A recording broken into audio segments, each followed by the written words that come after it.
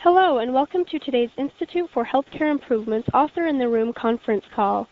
My name is Aubrey, and I will be the conference operator for today's call. Right now, all participants are in a listen-only mode. Later, we will conduct a question-and-answer session, and instructions on how to participate will follow at that time. As a reminder, this call is being recorded. If you should need operator assistance at any time, please press *0 on your touchtone phone. I would now like to introduce your moderator for today's call, Dr. Chuck Kilo. Dr. Kilo is CEO of Greenfield Health in Portland, Oregon, a fellow with Institute for Healthcare Improvement, and a practicing internist. Dr. Kilo, you may go ahead. Thank you, Aubrey. Greetings and welcome, everyone, to Author in the Room, a monthly program sponsored by JAMA, the Journal of the American Medical Association, and IHI, the Institute for Healthcare Improvement. We welcome you on this holiday Wednesday, and we appreciate everybody who has signed in today, knowing that a lot of people are already off on vacation. I don't know what it's like where you are today, but here in Portland, Oregon, the highways were pretty free of traffic coming in. So for those who have signed on, we really appreciate it. I'm delighted to be your moderator for today's call, and we're happy that you could join us today. As you know, Author in the Room calls are designated to help us translate new knowledge, or what is published in a recent JAMA article, into actionable steps that can improve clinical practice and patient care. Author in the Room occurs on the third Wednesday of every month at 2 p.m. Eastern Time, with the next call being on January 17th. And I cannot at this time tell you what article we will be discussing at that time, because the article is still embargoed until next week.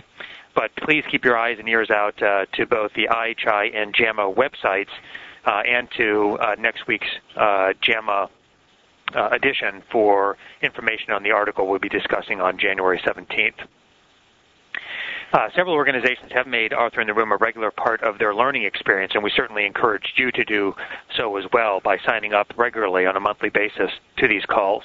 Today, our featured author is Dr. Louise Walter, first author on the article PSA Screening Among Elderly Men with Limited Life Expectancies from the January 15th, 2006 edition of JAMA. And we are delighted to have Dr. Walter with us today. Welcome, Dr. Walter. Thank you. It's great to have this opportunity. As the moderator, it's my job to help focus our discussion on the application of Dr. Walter's research with the goal of driving performance improvement based on the article. The purpose of Author in the Room is for you to hear directly from an author or authors about research findings that can improve patient care and clinical practice. Together, Dr. Walter and I will help you to translate what's in this paper into applicable changes in your practice. Here's how the hour will proceed.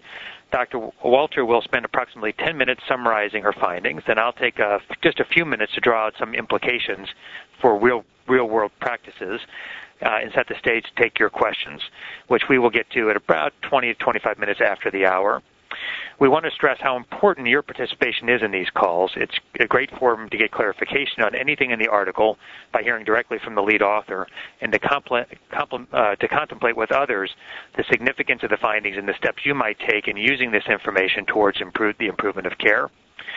Your participation is not just in terms of questions and answers, but we'd really like for you to offer up your experience in this area, which we know will be very helpful to others listening in and certainly to us as well. There are approximately 50 phone lines connected today, generally with several individuals participating per line. Some members of the media may be present on today's call on a background basis only. And then just one other note, this call is being recorded and will be made available on both the IHI and JAMA websites as a streaming audio or podcast. Details for that and instructions can be found under the program section of IHI.org. And prior Author in the Room calls are also available on both the IHI and JAMA websites. So let's get started. Let me again introduce Dr. Walter. Dr. Louise Walter completed her medical school training at Stanford, and she went to University of California, San Francisco for her internal medicine residency and has never left, and it's a wonderful place to be. She's currently a staff physician at the San Francisco VA Medical Center and assistant professor in medicine and geriatrics at UCSF. She's a geriatrician who provides primary care to elderly patients at the San Francisco VA with major research interests around cancer screening in older patients. Much of her research is focused on how age and health status affect the use and outcomes of cancer screening.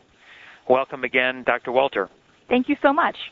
Well, to give you some background, I thought I'd tell people a little bit about why I decided to do this study. And because it happened because I was a geriatrician, I was seeing lots of elderly men in my clinic who were getting screening PSAs. And PSA stands for prostate-specific antigen, and it's used to screen for prostate cancer. And a typical example of someone I might see would be an elderly man with inoperable three-vessel coronary disease and heart failure who gets a PSA. It's elevated, so he gets a biopsy, and he's told he has low-grade prostate cancer. He's told not to worry about it because he has all these other health problems, but he now considers himself a cancer patient, and that's all he can think about. He wants to continue to follow PSA levels, and he spends the last few years of his life worrying about prostate cancer, which is the least of his health problems, and would never have caused him any distress if he had not been screened.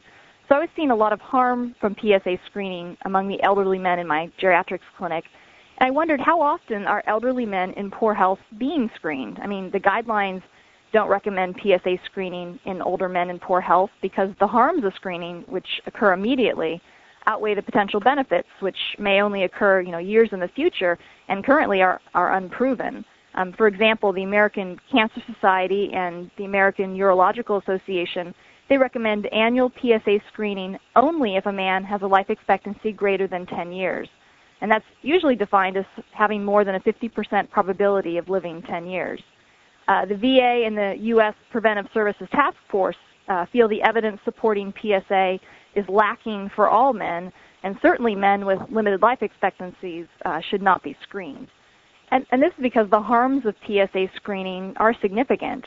PSA is less accurate in older men, which can lead to cycles of repeat testing and biopsies, resulting in psychological distress, and treatment of irrelevant cancers, which may lead to incontinence or impotence. And meanwhile, the benefit of PSA screening is unproven. I mean, the randomized controlled trials of PSA screening are ongoing, and they don't include anyone over age 75. And they have yet to find a survival benefit from PSA screening, even after 12 years into the trials. So that really suggests that elderly men who have limited life expectancies are much more likely to be harmed by screening than to benefit. Therefore, the goals of the study really were to determine rates of PSA screening among elderly veterans age 70 and older, and to determine if PSA screening is not being done in elderly men with limited life expectancies. So this is a large study of almost 600,000 men aged 70 years and older who had an outpatient visit at a VA during 2002 and 2003. We excluded men who had a PSA for non-screening reasons, such as a history of prostate cancer, prostatectomy, history of an elevated PSA, or symptoms 3 months prior to the PSA, like back pain or urinary obstruction, hematuria, or unexplained weight loss. The main predictor variables were age at the start of 2003 and health, which was defined by a person's Charlson comorbidity score. And this is a weighted score of 19 diseases, which was based on a person's VA and Medicare claims during 2002. And higher scores are associated with worse survival. For example, men aged 80 years and older with a Charlson score of 4 or more, they have less than a 10% chance of living 10 years. The main outcome of the study was receipt of PSA screening in 2003, which was based on VA laboratory data and Medicare claims. And the average age of the men in our study was 77. 90% were white and 72% were married. 30% of the men had a Charlson score of 0 and were considered in best health, and 15% had a Charlson score of 4 or more and were considered in worst health. For example, the group in worst health included men who had, for example, a combination of congestive heart failure, which gives you a point, COPD gives you a point, diabetes gets you a point, stroke is a point, so if you add those up, that's the 4 points. So again, the men in worst health were quite sick. And what we found is that overall rates of PSA screening were high, with 56% of elderly veterans having a PSA test in 2003. And 68% of screened veterans had this PSA performed at a VA, whereas 32% had this PSA billed to Medicare. And then even among veterans aged 80 years and older in worst health, PSA screening remained high, with 41% of elderly sick veterans having a PSA test in 2003. We did find that PSA rates decreased with advancing age, ranging from 64% of men aged 70 to 74 being screened to 36% for men aged 85 and older. But that still means that over a third of men 85 and older had a screening PSA test, even though less than 8% of these men will live 10 years. And we also found that among men of similar ages, screening PSA rates did not decline with worsening health. For example, among men aged 85 and older, the PSA rate was slightly higher for men in worst health compared to men in best health. 36% of men 85 and older in worst health were screened compared to 34% of those in best health. And then we also found that many non-clinical factors affected PSA screening rates in older men more than health. For example, PSA rates varied by race, ranging from 57% in whites to 46% in blacks, and from 58% in married men to 49% in unmarried men. But the main finding is that PSA screening rates are high across the board in elderly veterans. And to confirm that we are not missing some major reason for PSA testing that might explain these high rates, we actually reviewed 100 randomly selected charts of men in our study who had a PSA test. And 87% of the charts indicated that the PSA was a screening test.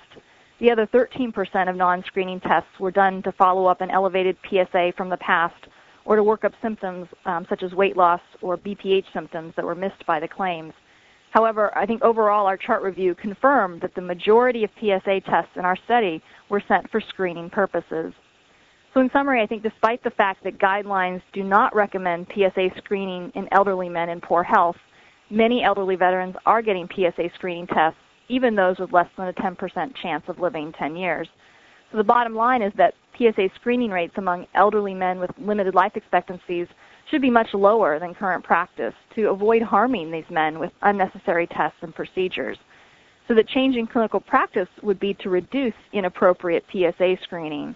And to do this, I think we need to develop more specific screening guidelines that are more explicit about how life expectancy is defined and provide tools to help clinicians identify men with limited life expectancies who are most likely to be harmed by screening, considering both age and the presence of severe disease.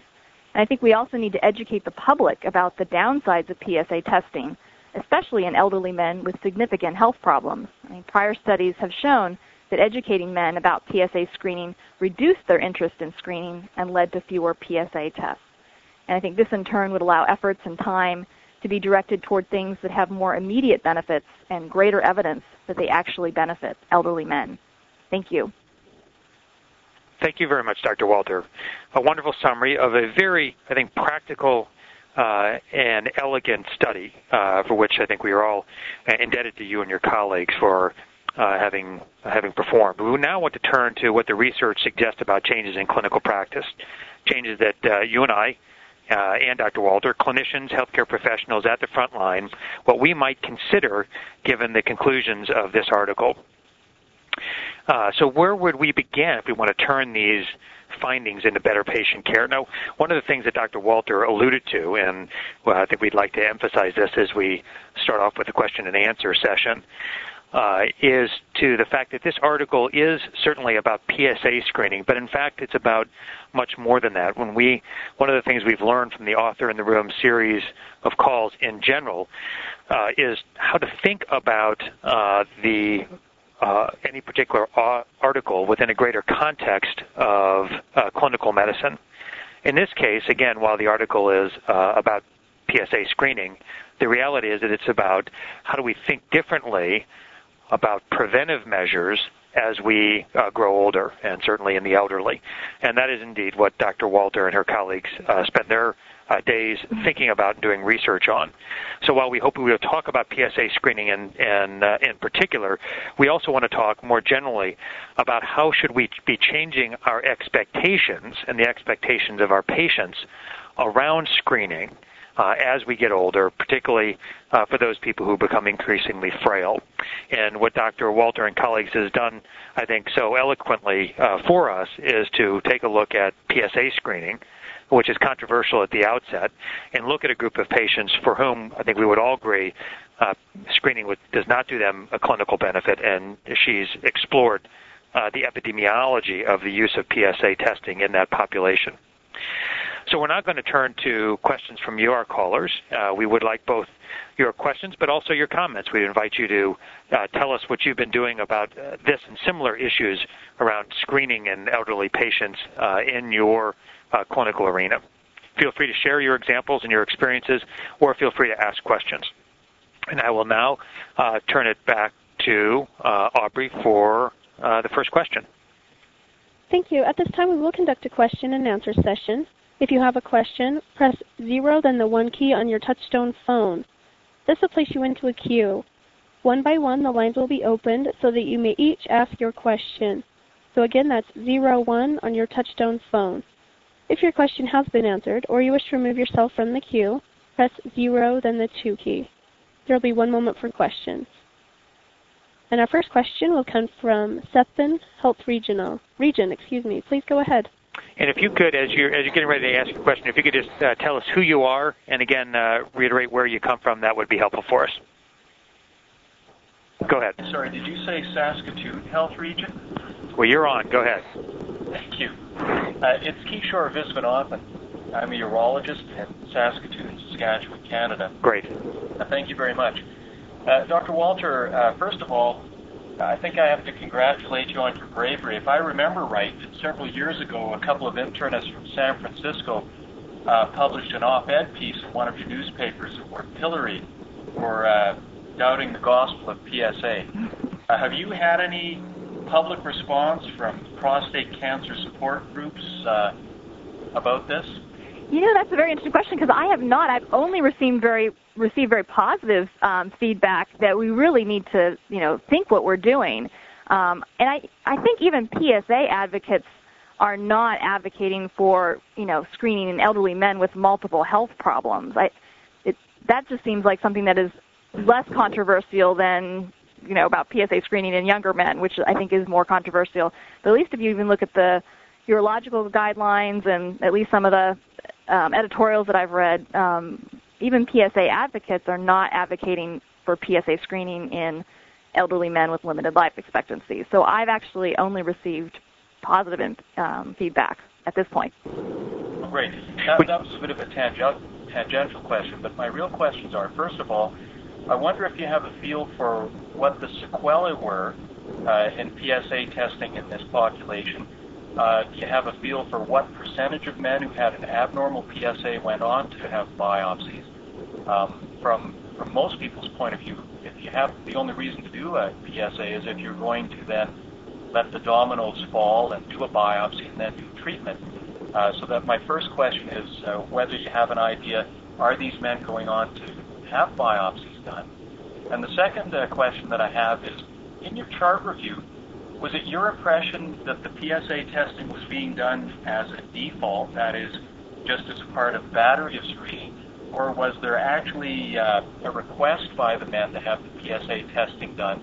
And do you have any idea or comments on how much information was given to the men and whether informed consent is necessary before doing this testing? Thank you. Great question. So as far as what happens to the men who were screened, that is actually what we're planning on, a study that we're currently working on right now to look at what happens to them. I do know that over 20% of them had an elevated PSA, and then we're going to follow that to find out what happened to them. But that's an ongoing study to find out, what happens when you screen people according to age and health. As far as our chart review, it did appear that the vast majority of PSAs were being done as a default because they usually appeared within the lab section of the chart without really any explanation.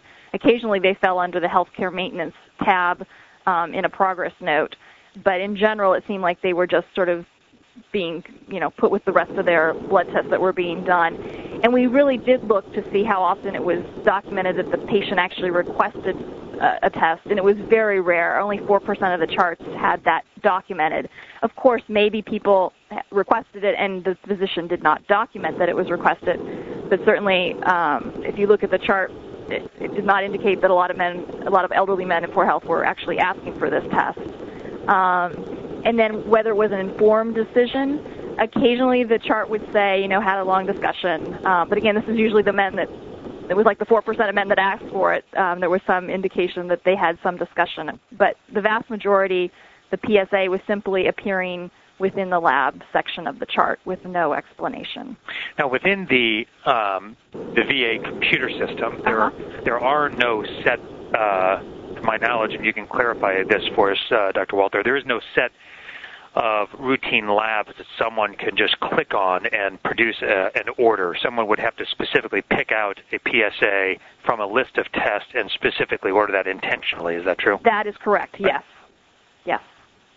So in general, there is no set of routine labs that would be ordered depending on your age or whatnot. So no, but it would show up along with a cholesterol test. Exactly. They would get that, but someone had to select that in addition. But it sort of appeared in that same vein of preventive, blood tests that were being sent. Right. One of the things you elucidated on in your comments, which I think is fascinating, is not just the downsides. Again, which you're studying the medical downsides in terms of how many people went on to biopsy and whatnot. Are you going to be studying, or what are your thoughts on the mental health downsides of screening? You mentioned it, and I think it'd be worth exploring a little bit in more detail. I think that would be a great study. There are a few people who have looked at what does an elevated PSA, mean to people, and it's very individual. They've certainly shown that it can cause psychological distress. I'm more also familiar with, any of these negative screening or any of these screening tests that you get that initially are positive. I know the mammography literature has a lot of information about, people even 6 months after they had a positive test and told they don't have cancer are still very worried about cancer and about getting it.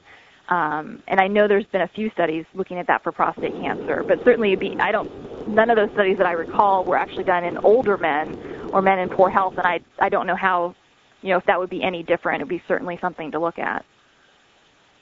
Great. Well, I have a bunch of questions I'd love to ask you, but we should get back to the callers. Next call.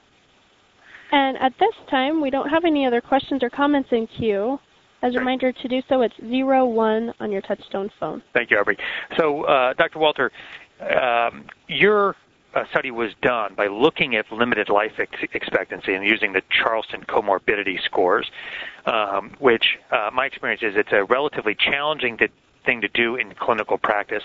As a geriatrician, somebody who's thought a lot about this, how should we be thinking about screening differently as our patients age? Ought we to be using tools like the Charleston Index, and how should that be changing the way we think about screening in general?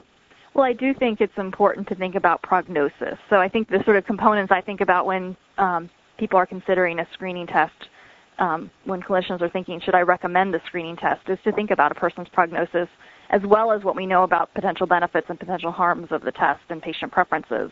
But I do think benefits and harms are very much should be considered in the context of a person's prognosis, because someone who has a limited prognosis is much more likely to be harmed. So as far as how do you think about prognosis, I certainly think we could pay a lot more attention in our medical education and in the textbooks in providing clinicians with better ideas of what, if someone has a certain disease, what does that mean prognostically. For me, I oftentimes use the U.S. life tables as anchors and to really think about, well, I know in the general U.S. population, at age 75 is when life expectancy for men is 10 years. And then I think about, well, is this a person that's particularly healthy? If they're 75 and above, is this a really healthy person who still would likely have a 10-year life expectancy? Or is this someone who has a severe illnesses like congestive heart failure or dementia or, on dialysis? These are all things that would, shift someone's life expectancy or prognosis downward. So I sort of use the life tables to get sort of a general anchor and then decide, is this person exceptionally healthy that would put them way above the average life expectancy? Is this someone who's particularly unhealthy that with all kinds of, severe comorbid illnesses that would shift them below? And knowing that they have less than a 10-year life expectancy, they are much more likely to be harmed by PSA screening and should not be screened. And I highly, and I'll basically tell them that I really feel that they're more likely to be harmed than to be benefited. In addition to, again, you use the Charleston comorbidity scores, but that is really not, is my assumption correct? That's not what I would use clinically. We were using that in the research really to try and get at extremes in health status. So trying to find people who had sort of, 4 or more major comorbid problems who we have, reasonable data to show that their life expectancy is very limited. To even look at people who are 85 and above with 4 or more of these severe diseases to see if screening was much less in that group, and basically found that the health, even if they had multiple comorbid illnesses, that it wasn't decreasing. So we were sort of looking at extremes too. I think a physician wouldn't need to use the Charleston Comorbidity Index to know that someone who is 85 and above who has, congestive heart failure and bad kidney disease and, had a stroke and, things that give you that 4 points would be pretty clear that person would have a limited prognosis. Sure. Now, we all know that the VA really has been a leader not only in quality, but certainly in IT as well with their integrated system. How has the article stimulated conversation within the VA? One thing to do with this is just to send out a note to all of your primary care docs in particular and encourage them to stop PSA screening at the appropriate time if they believe in PSA screening. And we know that such endeavors, such interventions don't have a very good effect on changing behavior. Any ideas as to how the VA, possibly given their IT system, is going to use this study to alter behavior? I don't know that. I certainly know locally it's been used at our local VA to make, it actually has been passed around to all the primary care physicians to say, really think about when you're, if you are considering screening an older man who's in poor health, really think about it, because the urology clinic actually was the one who sent it around, because they don't want to be doing biopsies on some of these people because they know they're going to be causing more harm. So it's sort of a stimulus to sort of make people sort of really think about PSA in a different context. It's not just like in other things that you just order without necessarily having an informed decision like cholesterol. I think the other thing that I'm interested in doing is trying to identify or try and come up with maybe if you use like quality indicators or performance measures that actually really reward or look for people that are not doing things in people that they should not be doing things in. So, for example, I don't know if we can. The VA has this information technology system that we could potentially, if we identify sort of these extremes in, elderly, very sick men whose PSA rates should be very low, theoretically one could look and see, well, are screening rates across various facilities in this group low, as they should be? Because right now, all the quality indicators really look at the reverse side. They really look at, well, our cancer screening rates, they encourage you to do something to be high, to have a high cancer screening rate, whereas I haven't seen any of these quality indicators look at, encouraging people to not do something when it's appropriate not to do something. So I think that would be another avenue that the VA could pursue. Now, you mentioned outcome measures, and one of the things I think we're all fascinated by these days is the trend towards pay-for-performance, of which there's been certainly a lot written about, and as someone from California, which is the state that probably has taken the lead for real pay-for-performance, where there's real dollars exchanging hands, it is very interesting, I think, to think about your study from a larger perspective of screening and how we do measure our performance, and you certainly mentioned that. I'm not aware of any of the payers or those who are running pay-for-performance programs that try to use such risk measures or estimates of life expectancy to change the way that they measure performance. And I know that's something that will be of high concern to a lot of folks, not just reading your study, but I think if you look down into folks who are 65 or 70, who many might use routine screening for, and they had a limited life expectancy, if we were to apply something like the Charleston Index, it probably is not appropriate for us to be screening those individuals either. And yet, I think what drives a lot of practice is the knowledge that we are being judged, we are being watched, we're being measured, and therefore I should just do these things, not for necessarily for the sake of the patient, but for the sake of the measurement system. Any thoughts on that, or any knowledge as to how studies like this are changing performance measurement systems? Well, I don't know how it's been changing, but I certainly think it needs to change. I think we need to come up with quality indicators that are more measuring the complexity of medical decision-making and not the one-size-fits-all approach that, no matter if you walk through the door, you should get this type of screening or the checkbox kind of thing, but really reward people that have made a thoughtful decision, have had an informed discussion, have considered this person's prognosis, and not include those people. I mean, there's many ways to do it. I mean, one is to, see if there's a way to document if the person's having an informed discussion. Another one is, all quality measures and, have a denominator of people that they, who are the eligible people to be in the performance measure. And, is there ways to exclude people if you're going to be encouraging screening? Is there ways to exclude people from that denominator who really shouldn't be being encouraged to be screened? And is there a way to look at sort of the flip side and include those people in another measurement where you look to see, well, hopefully rates are high in, say for a screening test that we actually know that there's good data to support, say, something should be high in healthy folks who have a long life expectancy, and then on the flip side, rates should be relatively low in people who have limited life expectancies, and try and look at it on both sides, whereas right now I think the only quality indicators are really looking at, did you do something in this population that we consider eligible, but we really didn't look to see whether it would be indicated, for these people, and we didn't look to see whether the person, preferred the test. We didn't look to see whether the clinician had an informed discussion and the patient said, I didn't want it. All those things sort of count against performance measures. So it's, it encourages people just to send people for these tests. And I think we need to do better. Yeah, it's interesting.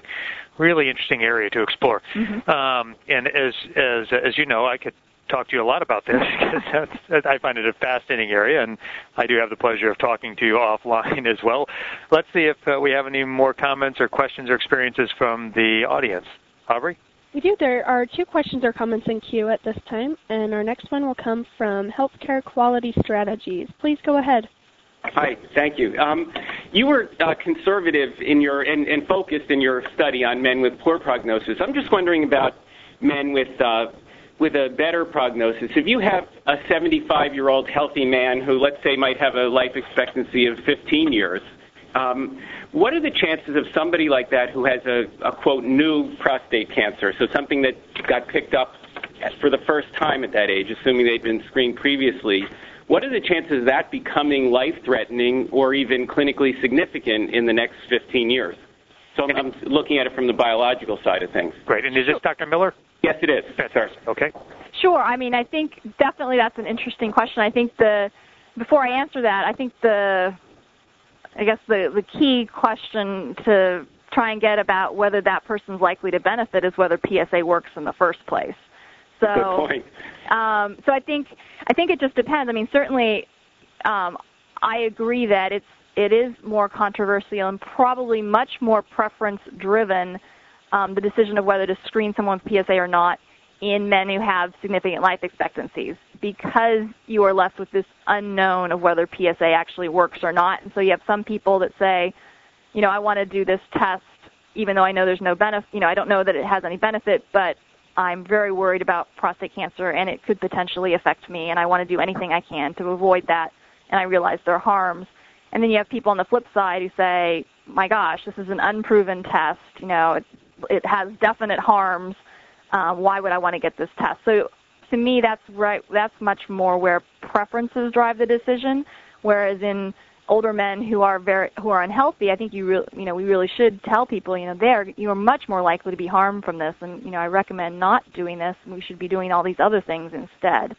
So I don't know if that answers the question, but that's sort of how I think about PSA screening in healthy men who have the prognosis that they potentially could benefit if PSA actually does work. I actually think, PSA tends to identify more indolent, slow-growing cancers and, miss the really aggressive cancers that would likely get somebody in the next couple years. So, I think that was my concern, that I'm not an expert in this by any means. It seems to me that there are probably fewer of those aggressive cancers that begin in people once they're in their 70s. So should they be screened at all? Mammography, I don't think people have too much of a concern setting an upper age limit for screening for somewhat the same reason, whether it's based on, that if somebody who's 80 years old and healthy gets breast cancer, it may not grow as quickly, it may not be as clinically significant as a 45-year-old who gets that cancer. Right. I think we need a lot more data on that. I've actually been amazed at how little information we have on how cancers change as we get older, both in breast cancer and in prostate cancer. I think it would be interesting, what is prostate, what is the likelihood that someone who's 85 or 90 would get a very aggressive prostate cancer. And I doubt, again, if they have a very aggressive prostate cancer, PSA is unlikely to change that outcome. Right. Okay. Dr. Miller, thank you very much. Dr. Miller, before you hang up, or before you go back on the mute, what are you going to do with this study? What are you going to do with the results? I'm not in clinical practice. I'm in quality improvement work. I would hope that I'll be able to use this to argue for thoughtful screening, whether it's on the basis of recommendations, as you discussed, for when people should be screened, or whether it's individual practitioners who are making decisions. And I think Dr. Walter's point about when there's measurement, there needs to be a lot of thought of, well, how does that affect my denominator? If I exclude somebody for a very good reason, am I going to get penalized? You want people, ideally, to think, if I exclude somebody for a very good reason, hopefully I will get rewarded for that. Now, Dr. Walter, I think we are challenged in two different directions. One, we have a pretty significant cadre of elderly folks who are reaching their 70s and well into their 70s who are pretty darn healthy. Mm-hmm. At the same time, we have a large population who are in that same age group who have a very large number of chronic conditions and comorbidities.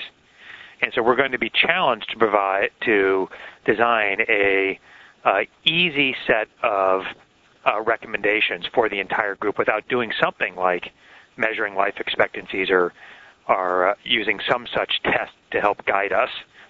Maybe that's true, maybe it's not. Would you recommend, and it has generally been true, that at about age 70, we do change the way, in general, we think about screening. Mammography should stop around that time. PSA screening, if you believe in it, should stop around that time, sort of as gross generalizations.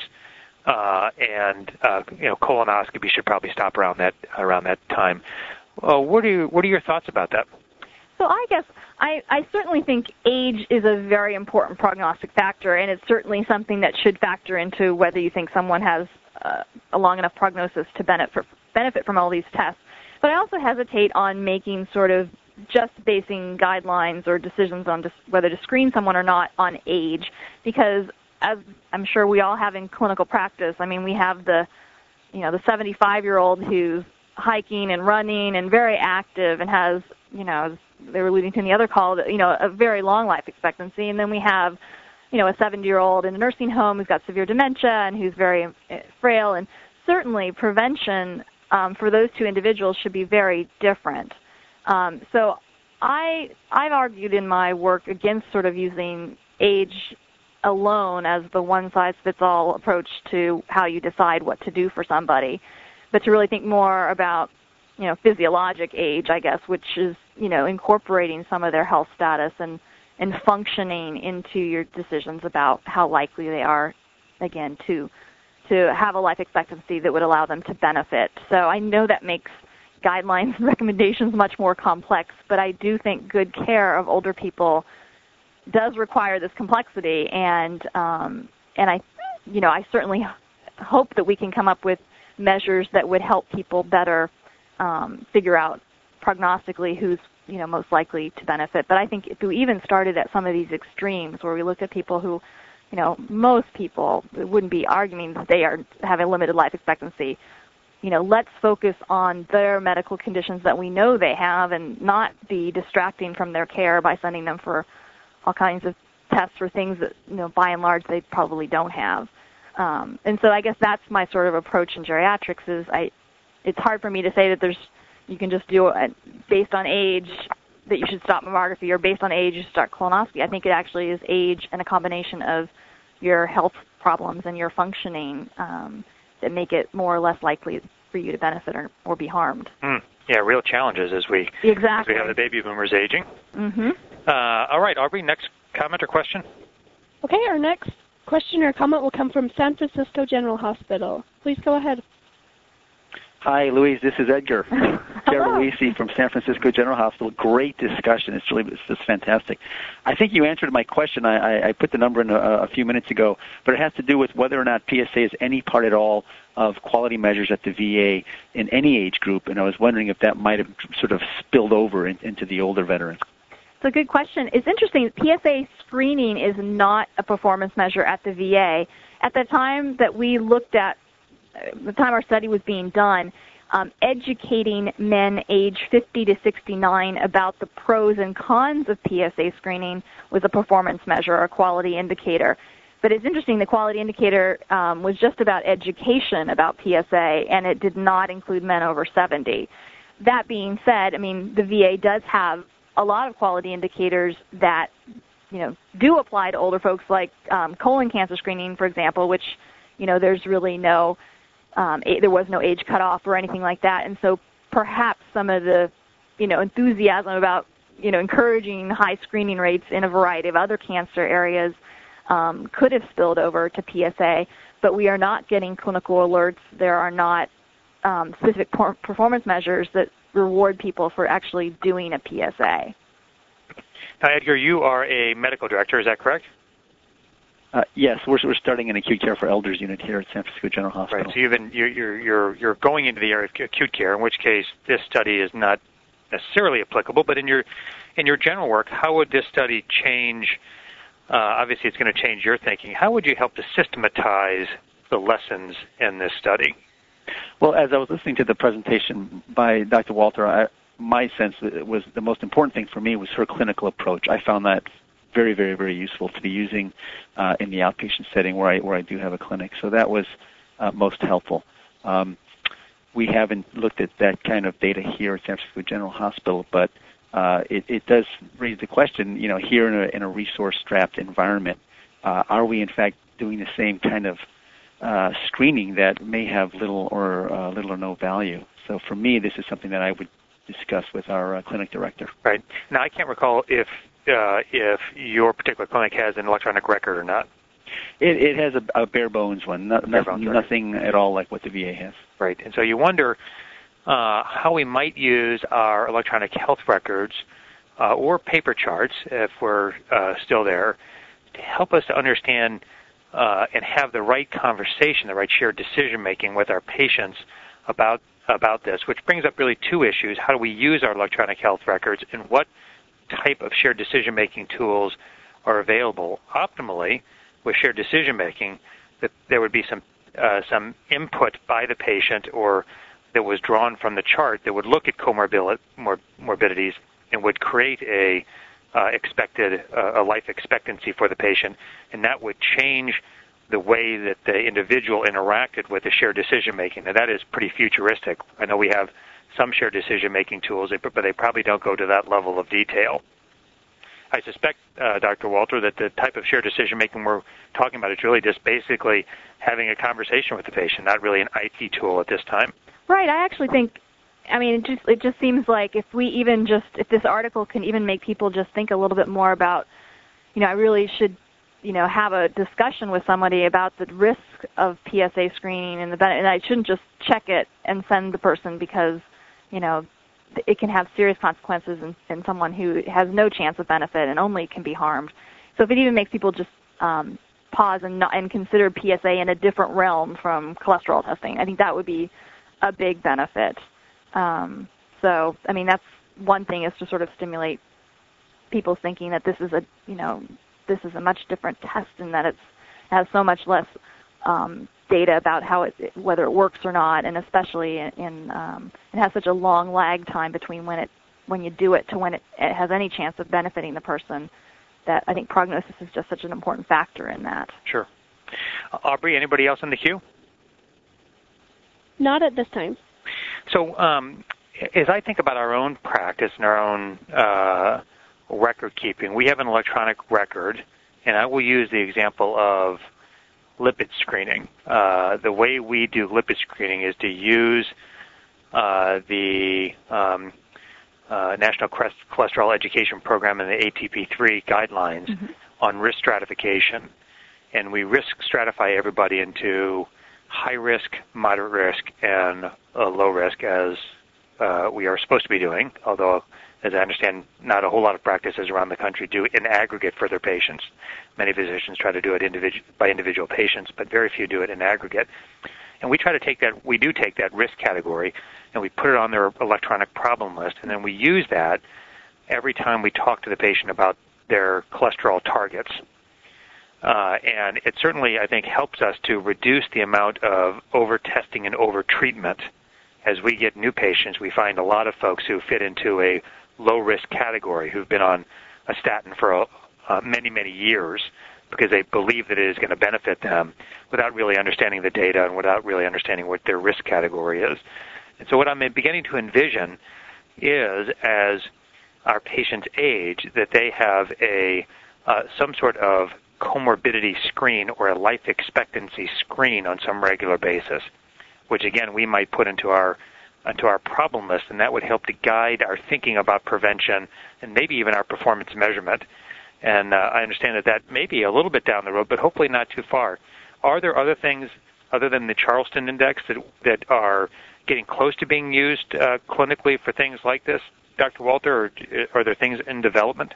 I mean, there are certainly things in development. I think it would be very interesting to provide people with, again, some risk estimates for life expectancy, just as we do risk estimates for other things.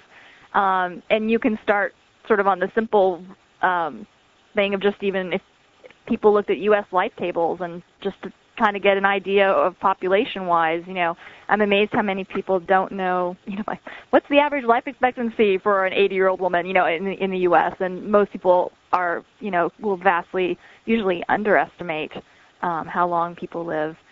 So I think sort of even having some of that more available that you could click on or use on the electronic medical record would be very helpful.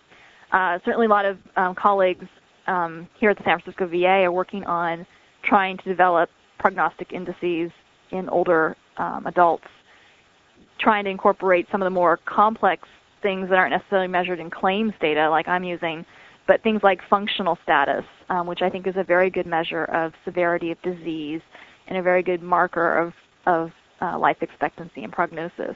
But to think about ways to incorporate that into a medical record, I mean, certainly you'd have to show that it would be worth the added time to put that in. But certainly, my take on looking at functional status in older people is that it's one of the best markers for prognosis, and I think would be very helpful to understand a person's baseline risk or baseline functioning in general.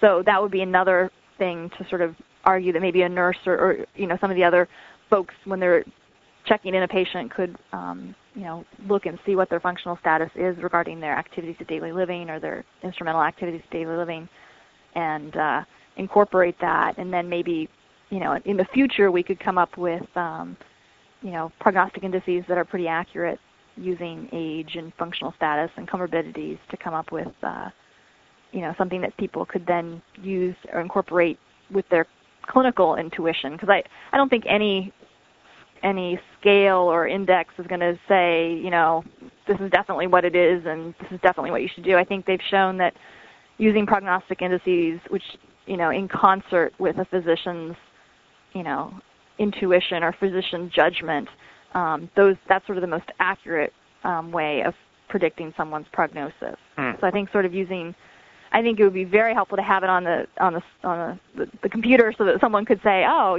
this person is looking not so good, and they have all these things, and sort of help the physician feel maybe more comfortable about talking about prognosis with somebody as a way of kind of gauging their response. I think some people feel very uncomfortable with prognosis and maybe I'm going to be wrong, and if you had some type of subjective thing that could help you think, oh, okay, I'm not that far off, or, I could I'm thinking about this in a way, and maybe we should be addressing this with the patient and really trying to figure out what the goals of care are, what is important to this person. So. And I believe that U.S. life tables can be found on the CDC website under the National Center for Health Statistics. That is correct. And there is, I think the most recent is a U.S. Life Tables 2003.